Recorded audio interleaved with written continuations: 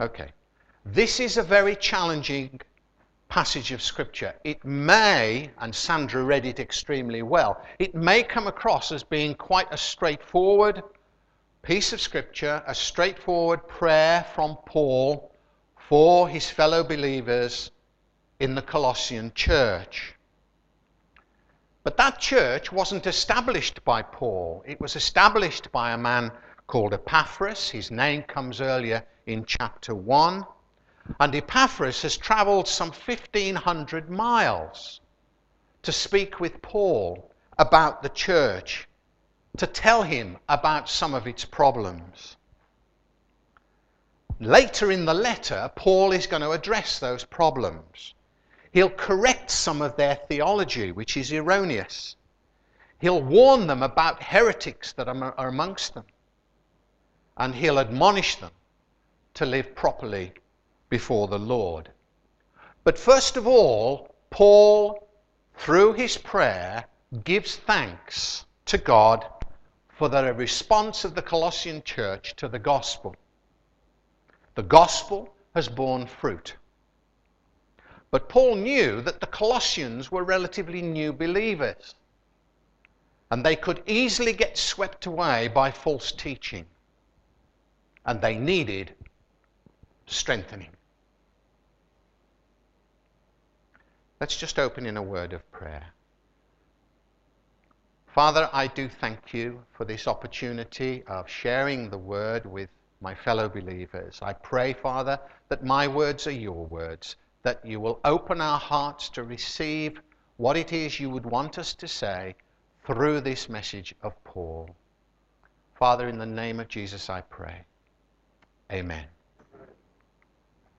I want to take you back, I won't say how many years, but to a time when you were a toddler and you visited Santa Claus.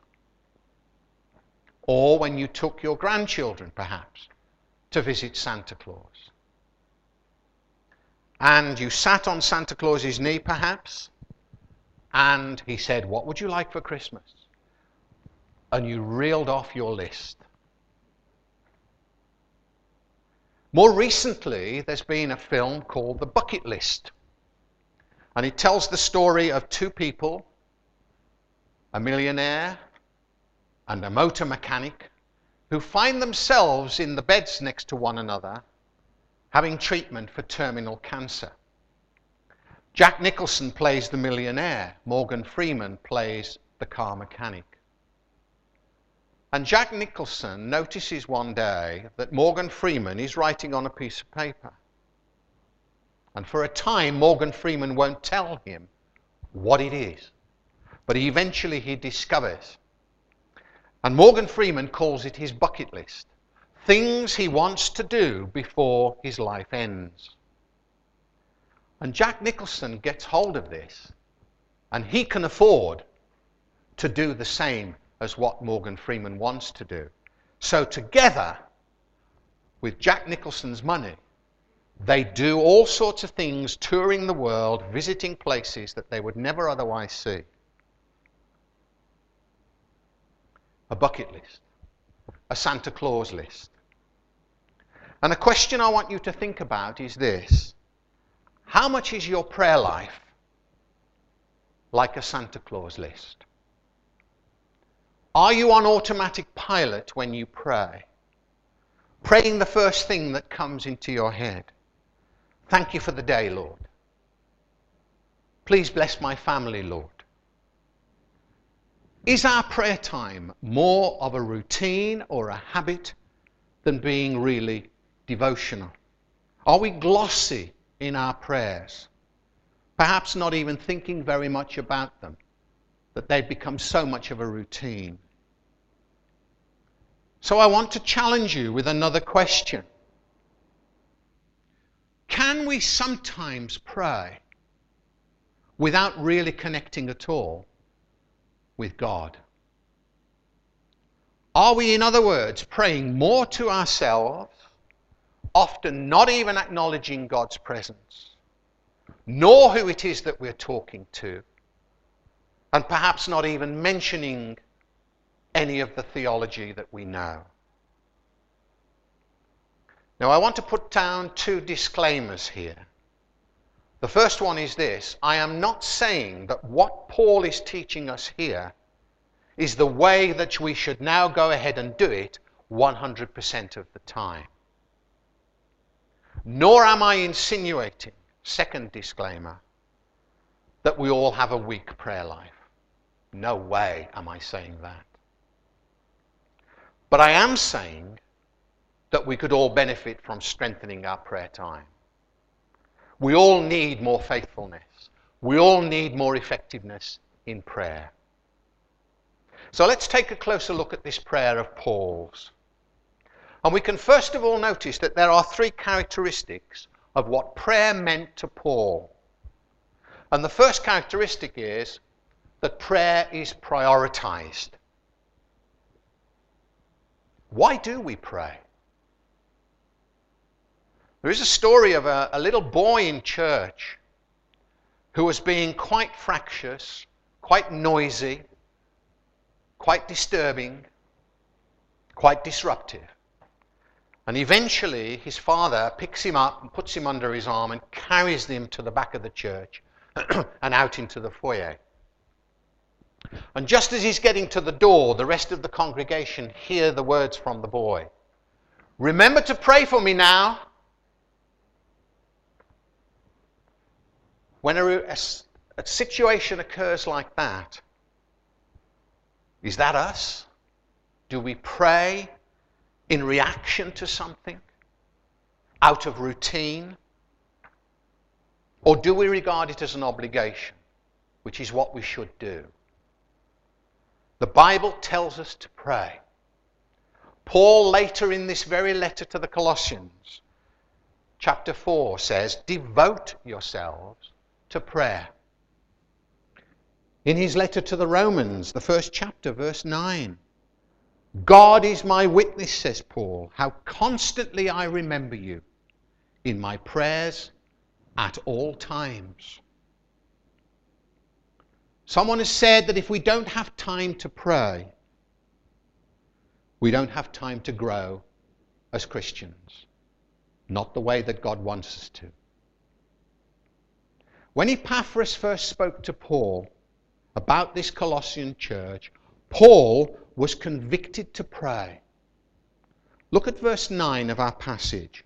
"Since the day we heard about you, we have not stopped praying for you."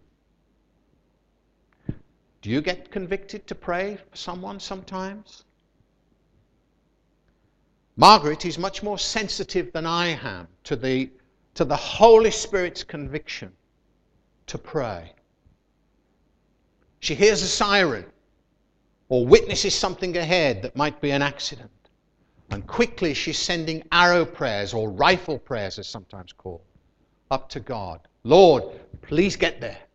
Please get that ambulance there." Whatever. We make prayer a priority because we are convicted to pray. Spending time with God is very important. We don't have to compartmentalize our lives. That's prayer time. Morning, 9 till whatever. We do not have to compartmentalize that.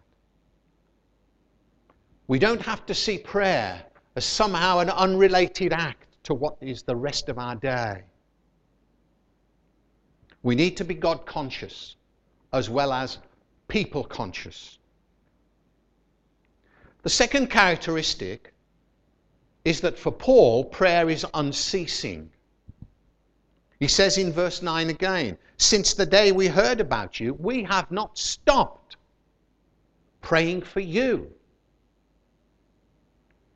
In his first letter to the Thessalonian church, he says, "Be joyful always, pray continually, give thanks in all circumstances, for this is God's will for you in Christ Jesus." And in the Old Testament, we can read that when Samuel handed over the reign of Israel to Saul, Samuel said, "As for me, far be it from me that I should sin against the Lord by failing to pray for you. Does this mean that we are to be praying 24/7?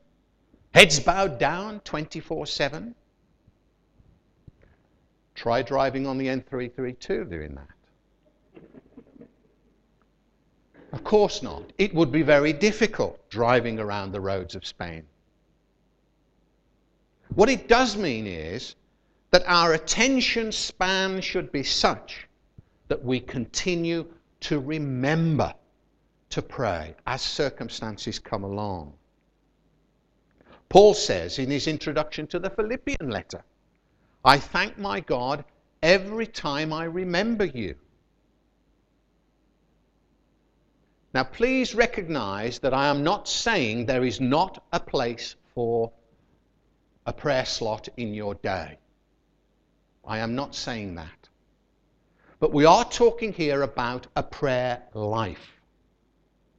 Being available and ready with our arrow prayers as circumstances require, as people come into our minds, and as we are convicted by the Holy Spirit. Jesus tells a parable in Luke 18 of the persistent widow who goes to the judge, give me justice, and keeps going back to the judge, give me justice, give me justice, give me justice. And eventually the judge says, because this widow keeps bothering me, I will see that she gets justice so that she won't eventually wear me out. And we need to have that persistence that comes from prioritizing our prayers and from being unceasing in our prayer lives. And the third characteristic is that prayer is precise and it's detailed. It's very clear from the remainder of Paul's prayer, verses 9 through to 12, that he has got specific things on his mind as he prays for that church. How specific are we when we pray for someone or we pray for some situation? Do we choose to bail out? Do we find it easier to say, Lord, be with so-and-so, even though we know that the Lord is going to be there? Or bless this one, bless that one, give good health over here, better finances over there. Lord, do whatever you need to do here. You know best, Lord. Are we that easily distracted? Because as Paul was saying last week, if we can be distracted by the devil, we will. After all, we're praying in private. We're praying to a God who we cannot see with our eyes, asking him to do things which, let's be honest, sometimes we doubt that he will. And we even wonder sometimes if he actually hears us. We're the ones that are making the audible sounds. But are we saying in effect, I don't really care to be bothered, preferring to get prayer over with, get on with the rest of our day? John Bunyan is credited with saying, when you pray, let your heart be without words, rather than your words be without heart. And Paul's prayer demonstrates detail in what he wants for the Colossian congregation. He's thought through what he wants God to do for these people. They are worthwhile goals. They are not bucket lists. He's thought through what he wants to see happening spiritually in their lives. And perhaps for us, thirdly and most importantly, he has concluded that our prayer for one another in the body of Christ has immeasurable benefit and impact on the spiritual health of the church. Wouldn't it be great? Wouldn't it be interesting? Wouldn't it be awesome if we as a church were praying for one another with priority, consistency, persistence, unceasingly. Those things at the forefront of our minds. If Paul could pray for a church that he's not established, that he's never preached in, that is 1,500 miles away, shouldn't we be motivated to pray for fellow believers and the church where we worship, find our spiritual food, and enjoy fellowship? So what are the things that Paul wants to see God doing in the lives of these Colossians? Well, in verse 9 he says, we have not stopped praying for you and asking God to fill you with the knowledge of his will through all spiritual wisdom and understanding. What is God's will for our lives? Well, we have Scripture. Remember that these Colossians didn't have that much like we have. They were relying very much on word of mouth and being taught. And the Scriptures reveal to us much about what God's will is for us. In Ephesians 1:9 it says, he has made known to us the mystery of his will, according to his good pleasure, which he purposed in Christ. And I've already read to you from Paul's first letter in the Thessalonian church. Be joyful always, pray continually, give thanks in all circumstances, for this is God's will for you in Christ Jesus. And in that same Thessalonian letter, Paul says later, it is God's will that you should be sanctified. And in Peter's first letter, it is God's will that by doing good, you should silence the ignorant talk of foolish men. So quite simply, God's will for us is to give thanks, do right, not do wrong. But when we say the knowledge of God's will and being filled with such knowledge, we're talking about more than academic and intellectual knowledge. It means knowledge gained from practical and personal experience, practice and application in our lives, Scripture read, Scripture understood, Scripture applied. And the more we read and apply Scripture to our lives, the closer we get to God's will. What I call the boat grappling hook principle comes in here. You're in a boat, you have a grappling hook, and the nearest island is coming closer, but you've got to get to it. So you throw the grappling hook onto the island and you anchor and you pull yourselves in. Well, that rock is God, and you're in that boat. And it's not the case of pulling God to you, it's a case of you pulling yourself closer to God. But Paul also knows that to gain this knowledge we need spiritual wisdom and understanding. And that brings us back to prayer and Bible studies. In James, if you lack wisdom, ask God. But when you ask, believe and don't doubt. And later in James, who is wise and understanding among you? Let him show it by his good life, by deeds done in the humility that comes from wisdom. And again, still in James, wisdom that comes from heaven is first of all pure, then peace-loving, considerate, submissive, full of mercy and good fruit, impartial and sincere. Can you imagine what it would be like if you knew that someone else in this church was in your corner praying that for you? Praying that you could know more about God's will for your life. That you would have more spiritual wisdom and understanding. More wisdom and understanding to apply Scripture to your own life.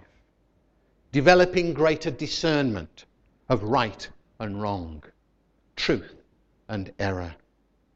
What kind of difference would that make to your day? So let's move on to verse 10. Paul says, and we pray this in order that you may live a life worthy of the Lord. You may please him in every way, bearing fruit in every good work, growing in the knowledge of God, being strengthened with all power, according to his glorious might, so that you may have great endurance and patience, and joyfully giving thanks to the Father, who has qualified you to share in the inheritance of the saints in the kingdom of light. So Paul here is developing a list for us. It's not a bucket list, but it's a list of goals, worthwhile goals. A list of in order that's, or so that's. I want you to know God's will, so that. So that what?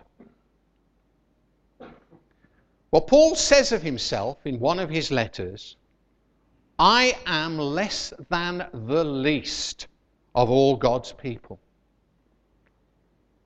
And in another letter he said, I am the least of the apostles and do not even deserve to be called an apostle. Now I've used that word least, L-E-A-S-T, as an acronym or mnemonic or acrostic to help us to remember the what. The rest of this prayer of Paul. And that word least should remind us of our own position when we come before God. That we seek him in all humility. That we are but nothing when we compare ourselves to him and to one another. We are nothing, he is everything. And as you can see on the screen, L-E-A-S-T. Lifestyle or walk, endeavours, addition, strengthening, thanksgiving. And we'll look at each one very briefly. L for lifestyle or our walk. We pray this in order that you may live a life worthy of the Lord. And in John's first letter he says, whoever claims to live in him must walk as Jesus did. What would others say your lifestyle looks like? What would your family say? Would people say, he's a Christian? Or would people say, of course, he's a Christian? How well do we display what Jesus has done in our lives, in our daily conduct? Living a life worthy of the Lord.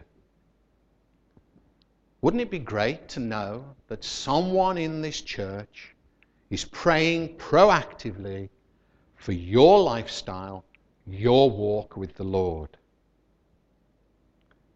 E is for endeavours. The works we do for God's kingdom. The opportunities we seize to spread God's word. Paul says it like this, bearing fruit in every good work. And we are talking here about the gifts that we are given to use. Like teaching, like giving, serving, encouraging, making a difference. Do we see fruit in our endeavours? A is for addition. He says, bearing fruit in every good work, growing. There's the addition. Growing in the knowledge of God. This is knowledge of God himself, not just knowledge of his will for you and me. In Jeremiah 9, verse 23, the Lord says this, let not the wise man boast of his wisdom, or the strong man boast of his strength, or the rich man boast of his riches. But let him who boasts boast about this, that he understands and knows me. In Paul's first letter to Timothy, Paul speaks of the knowledge of God as being the foundation of our very spiritual strength, our stability, our growth, and of course, our salvation. In Ephesians, Paul urges us to get to know better, and he stresses that increased knowledge of God, there's the addition, increases our own maturity. Can we say, like Paul in his letter to the Philippians, I consider everything a loss compared to the surpassing greatness of knowing Christ Jesus my Lord? S is for strengthening. Notice what Paul says here. Being strengthened with all power according to his glorious might. So he's not praying here for the Colossians to stay strong, but for them to be continually getting that strength from God. Strengthened by God's power. Continuing to be empowered by the Holy Spirit. Depend upon God. Hilary prayed this very morning for strengthening. Notice the difference between strong and being strengthened. Jesus said in John 15 verse 5, I'm the vine, you are the branches. If a man remains in me and I in him, he will bear much fruit. Apart from me, you can do nothing. So it's not about physical strength. It's more about spiritual strength. Strength to meet temptation. Patience. Endurance to withstand trials. Wouldn't it be great to know that someone is praying proactively for your lifestyle, that you'll bear much fruit in your walk with the Lord, that you'll know the Lord more closely, that you'll be strengthened with God's power. And the last letter of the acronym. T is for thanksgiving. Giving thanks to the Father who has qualified you to share in the inheritance of the saints in the kingdom of light. Paul wants us, he wants the Colossians, he wants us to have this attitude of gratitude, that we joyfully acknowledge what God, through Jesus Christ, has qualified us to do. And for Paul, that is critical, that we recognize what happened on that cross at Calvary. Now, Paul doesn't tell God what to do. He himself had performed signs and wonders, but he prayed and he asked on their behalf. He took a humble posture, keeping God on the throne, giving God the glory. In summary, he prayed the following 8 points, and they're coming up on the screen. You can't see them. I think they're going to break them down again and put them into 2 lots of 4. There you go, or even less. Knowing God's will, gaining all spiritual wisdom, walking in obedience, bearing fruit, increasing their knowledge of God, receiving strength from God, attaining steadfastness and patience, joyously giving thanks. 2 questions. How does your prayer life match up? Using the acronym, what is the least you should do for your fellow believers? God bless that word to you.